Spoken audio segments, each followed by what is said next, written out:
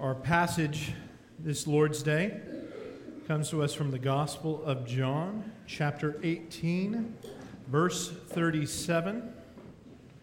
And I believe it's to be found on page 1075 in the Pew Bible.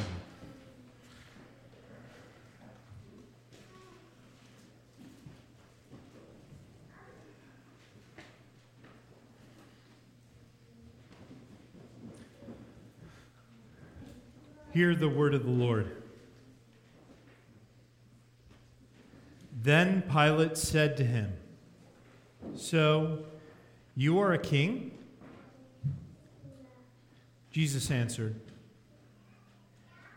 "You say that I am a king. For this purpose I was born, and for this purpose I have come into the world, to bear witness to the truth.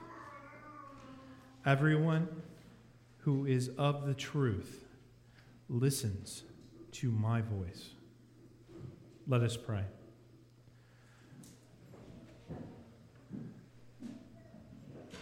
Father God, as we come before the throne of heaven, we hear the voice of our Lord and Savior.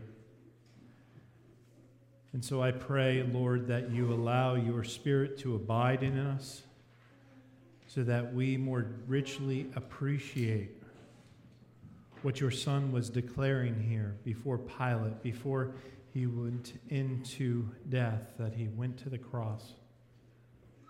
Let us have ears that hear.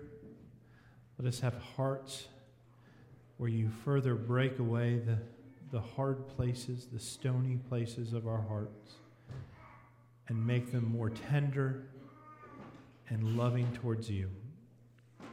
We ask this in Jesus' name. Amen.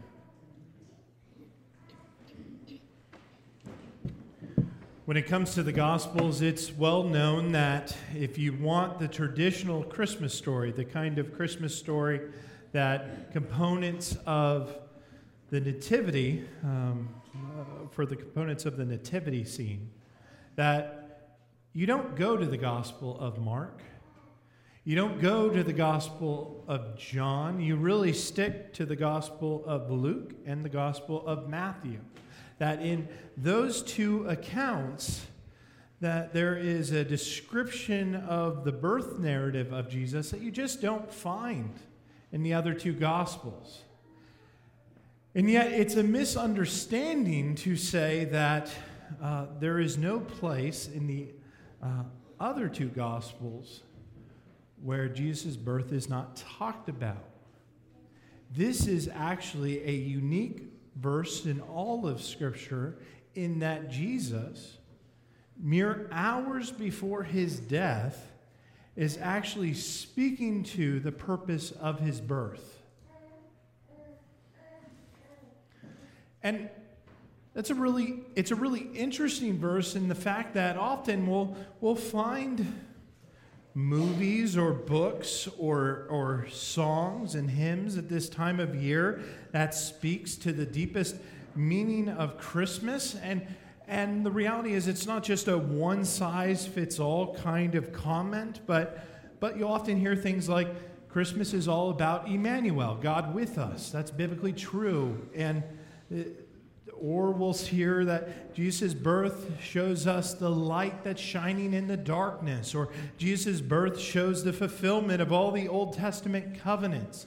And there's all of these perfectly valid ways in which we describe the birth of Jesus, and yet from the lips of Jesus in John chapter 18, verse 37, is said something about his birth we don't often sing in the Christmas hymns.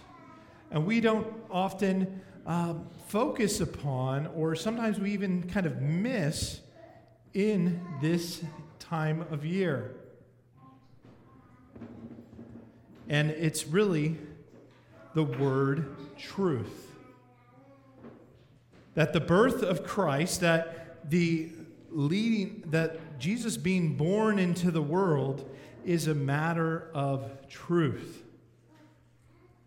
And again, to be clear from the start, it's not that we only have truth as a part of this Christmas story.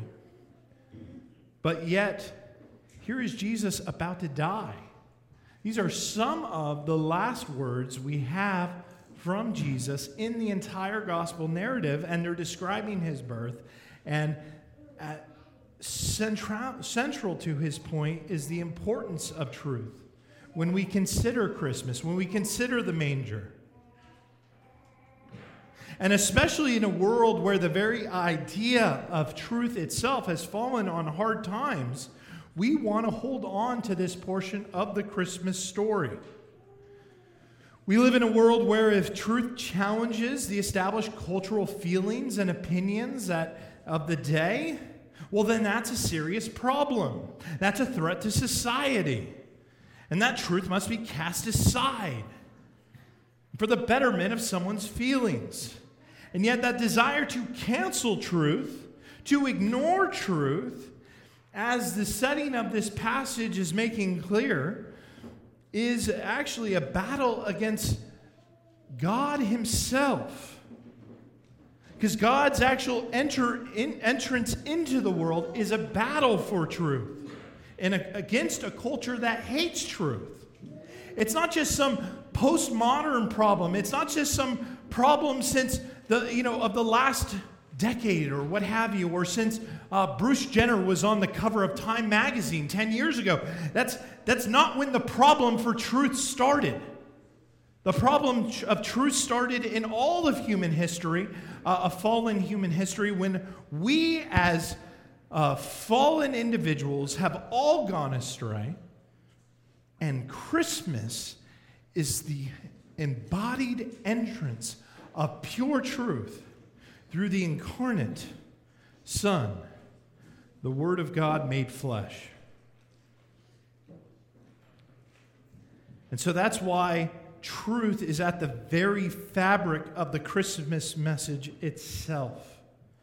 And that's why the truth of Jesus Christ is such a powerful thing, though, that even if we took a moment and we looked at the setting of this passage, here is Jesus bound in chains. He has already received some of the beatings that he would receive before going to the cross. Everything in the world at this moment looks as if Jesus has no power. Jesus has no authority here. Pilate is in control. Pilate's power is established by Tiberius Caesar. He's a servant of the most powerful empire the world has uniquely seen up until this point, and debatably ever would see up until this point of in human history. Everything of power seems to be in Pilate's hands, and yet it is the bound one, it is the bruised one, it is the battered one who clings to truth, who is truth, who actually holds all the power. And that is a part of the Christmas story.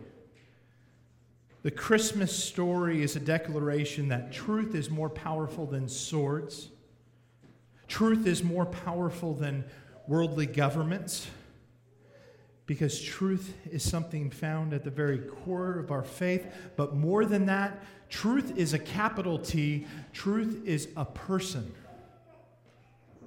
True Christianity refuses to allow itself to be shared with other philosophies or religions of its day, because it's a faith that says once you do that, you have so distorted the person who is truth, very God of very God, that you make God false.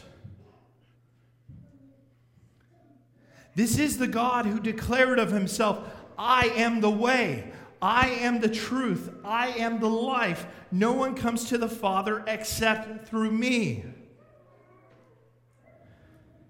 And so again, even in this moment, while we see Jesus bound in chains, and he appears at first glance powerless, he's the one with full authority because he's the one standing in truth.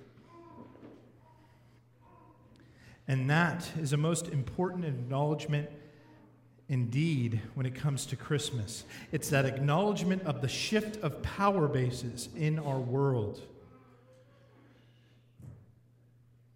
And if you grab a hold of what Jesus is saying here in this passage, it really can change our feelings of powerlessness. Let me illustrate what I'm getting at this way. If I was to ask you, who is Kim Jong-un? Who is Kim Jong-un? You go, Bruce, you're always the one who answers, so be louder. Korea. Yes, Korea. What is he in North Korea? The biggest jerk you're ever going to find. Biggest jerk, biggest tyrant, biggest, this despot of North Korea.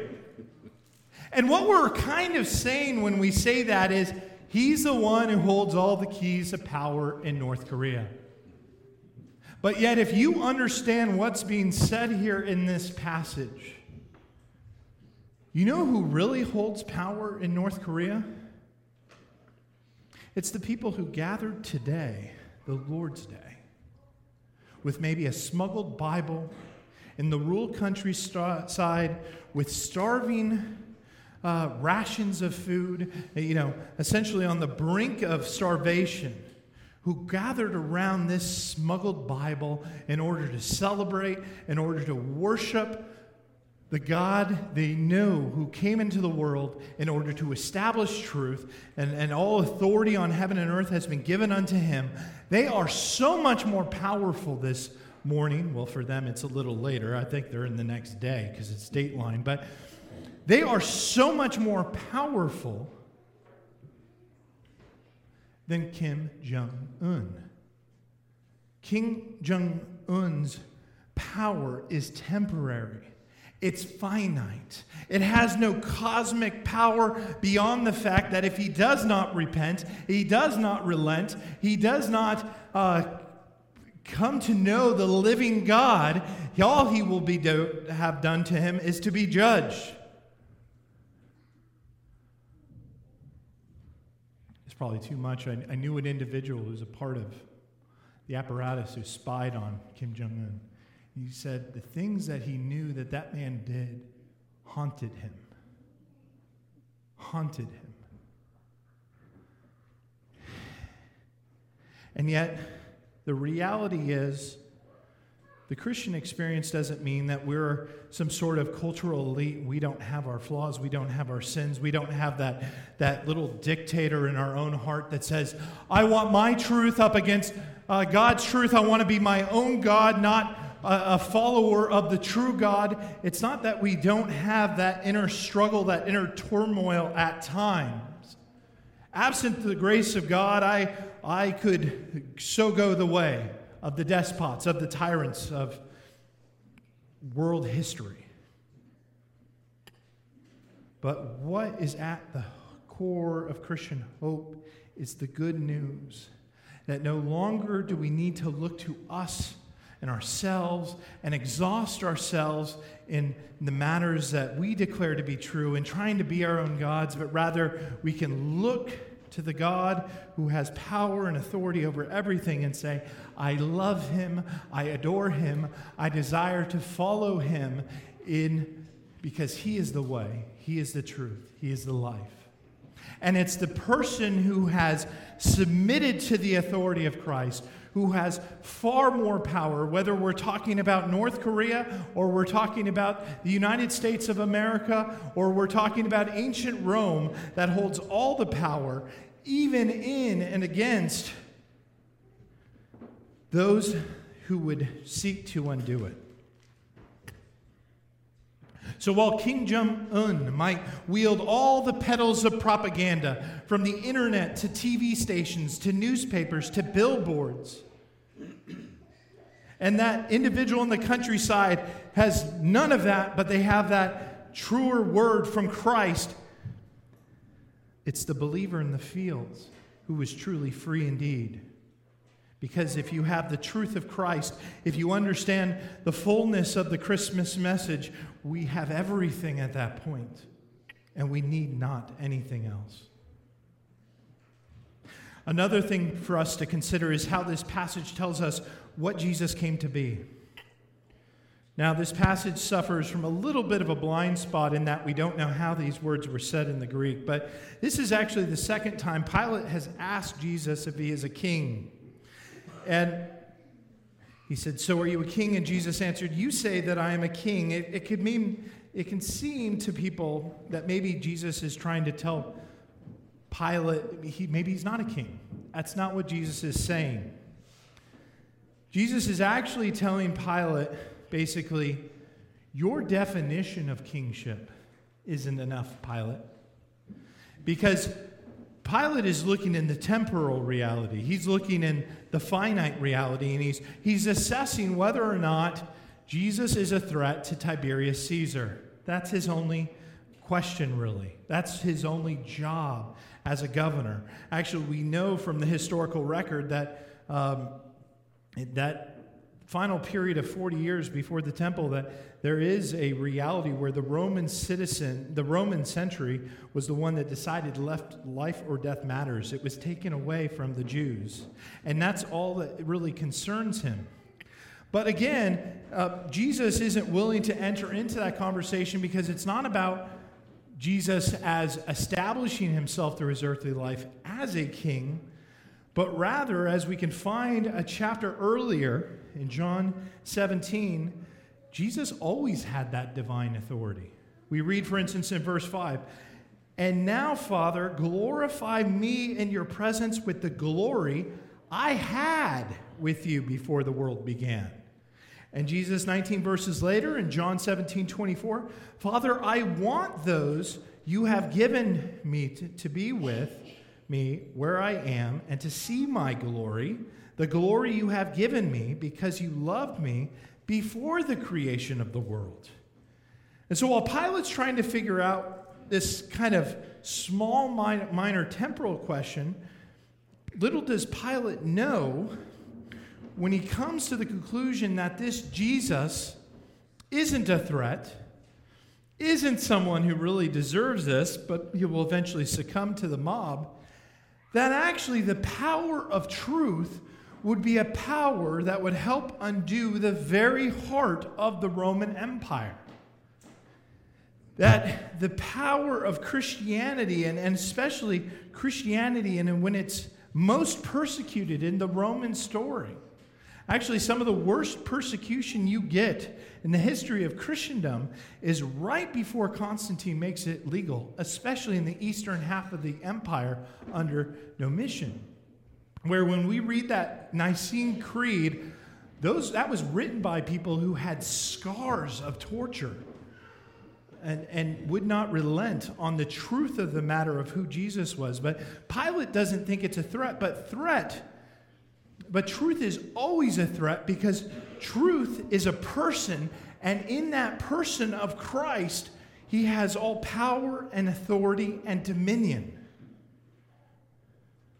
And while Pilate was blind to see it, Christmas is part of that time where we take a moment and we consider for ourselves, do we have that in mind when we go about our lives?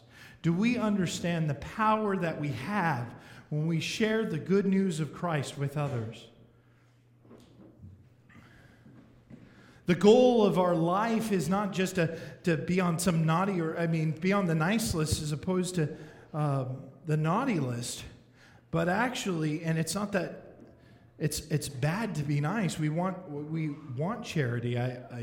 We are a community striving to be charitable, but at our core, at our root, what defines us as a community should be a community that is unashamed of the truth of Christ and his word and what he declares. Because it is a kingdom of truth, as he's making clear in this passage.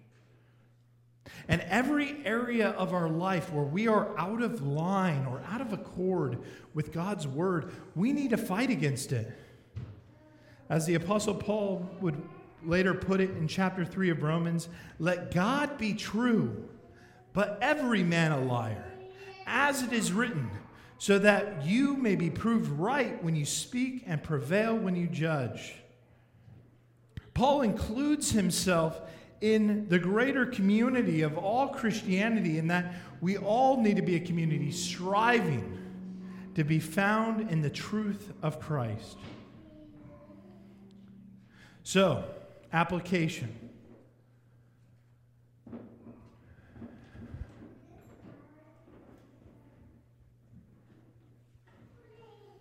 You want to prevail in truth this Christmas? How do you define life? Do you define life as God's Word declares life to be? As God's Word defines life? You want to prevail in truth this Christmas? How do you define grace? How do you define mercy? How do you define love? Are you defining it the way God's Word describes grace? God's Word describes mercy? God's Word describes love? It's going to be difficult if you do. Because in, for instance, the next one I'll bring up. How do you define marriage? You define marriage how God's Word defines marriage? And what that covenant bond is to look like? Because if you don't, people are going to say, you don't know grace, you don't know mercy, you don't know love. And yet, God is a God of truth. God is not a God of contradiction. God is not a God of darkness. And do we have the courage this Christmas to be a light of truth in the midst of those we love? Even those we love who have not yet bowed the knee to Jesus and declared him as their Lord and Savior. Our Savior had the courage to enter into this world, a world filled with lies and devils untold. And he had a courage to be light in the darkness. He had courage to look up and to stand up to Pilate. And even though it all appeared that Jesus was finished and all was lost, he knew he had truth. And that truth gave him a freedom, but he knew also he was truth. And so that gives him power over all. It's not enough to say you want to keep Christ in Christmas and say Merry Christmas rather than Happy Holidays. But do you want to uphold his truth as the only truth by which we can receive light from what God wants? You look around in your neighborhoods and you drive around them. I was just driving in Percy a couple of days ago. I was going to stop by and deliver a tomato and an onion to your mailbox, but the Giant was closed, Rob. Caitlin was so disappointed. And here, Caitlin and I stumbled on this community, and it was like one of those communities where everybody decides to do Christmas decorations. And there's snowmen. And there's reindeer, and there's Santa Clauses, and there's, big inflatable gifts. I didn't see much truth there, though. Because there's a very comfortable ease with Christians to just forget that Christmas is a declaration of truth. And just sweep that aside. Just that's inconvenient. We don't want to deal with that, rather than to having a courage that is more reflective of our Lord's courage. Here's the irony of this scene. Here we have in the Passion account, as Jesus stands there in confidence, declaring that his very birth was a matter over the truth. And he has already first been rejected by the Jews, and he's been rejected because Jesus pushed against their traditions. Jesus pushed against the very things they wanted to be true at their synagogues and in the course of their life. while we might not be Jews clamoring for synagogues, we have things in our lives where we decide to hold on to things that are not good for us, that are poisons for our soul to hold on to. And we decide to do that because we will not relent to the truth of God's saving mercy. We will not relent to the fact that there is a better way of living and having freedom in Christ. And so when we do that, when we stubbornly will not bend the knee to the Word of God and what the Word of God declares for our actions and how we're to live and to move and have our being, in one sense we fall into the trap of the Jewish individual at this time of the Passion when they are encountered with truth incarnate. But there is another side of the coin, and it's represented by Pilate. And this is a very popular truth today, and this is a truth that ultimately is probably seen in the lights of Percy and all around the area, is that we have fallen in love with a relative world. We have fallen in love with a world where we say relativism is the nicest of all isms. It's the most peaceable. It's the most polite.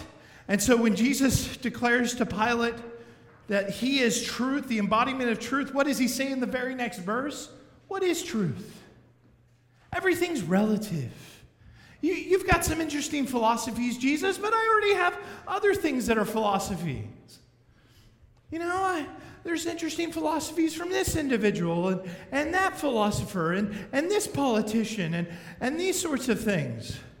We become relativistic, and that's not the Christmas call. The Christmas call is that actually we have a very specific individual we believe in.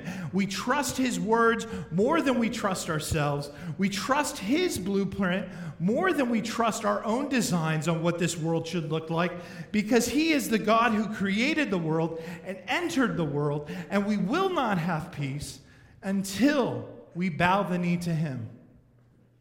That's the Christmas story. Here we have 3 wise men, 3 kings. They would have been paganistic probably. Maybe Zoroastrian, but they're not of the Jewish fold. And they came to Jesus and they were bowed the knee because he was the embodiment of truth. We have Jewish individuals depicted in the nativity scene shepherds, lowly shepherds, who came to Christ and bowed the knee. And they embraced the truth of who he was. And you will not have Christmas. You will not have the Christ of Christmas. You will just have the superstitions of religious superficialism until you say to yourself, let God's word be true and every man a liar. Amen? Amen. Let us pray.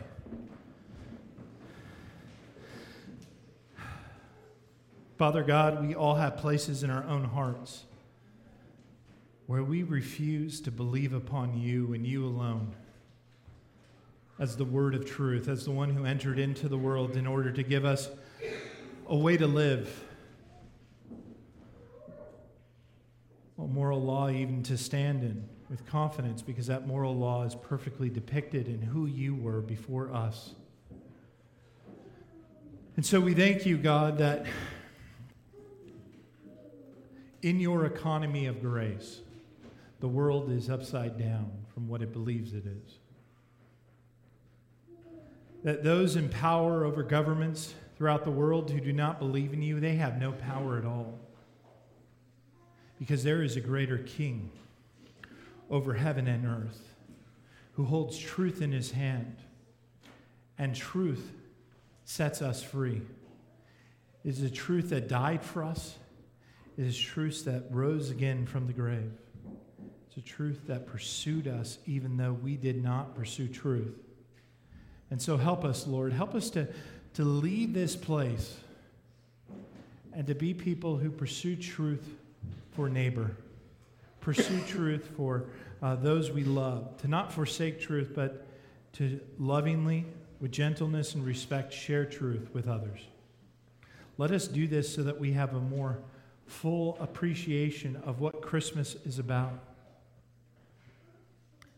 That even let us forsake the world's calls to act as if truth is a bad thing, that truth divides, and rather let your word cut deeply into our hearts, and hopefully, Lord, if you so desire, those in whom we have the opportunity to share the good news of Christmas with. We ask this in Jesus' name. Amen. Now let us take a moment quietly and privately to confess our sins before the Lord.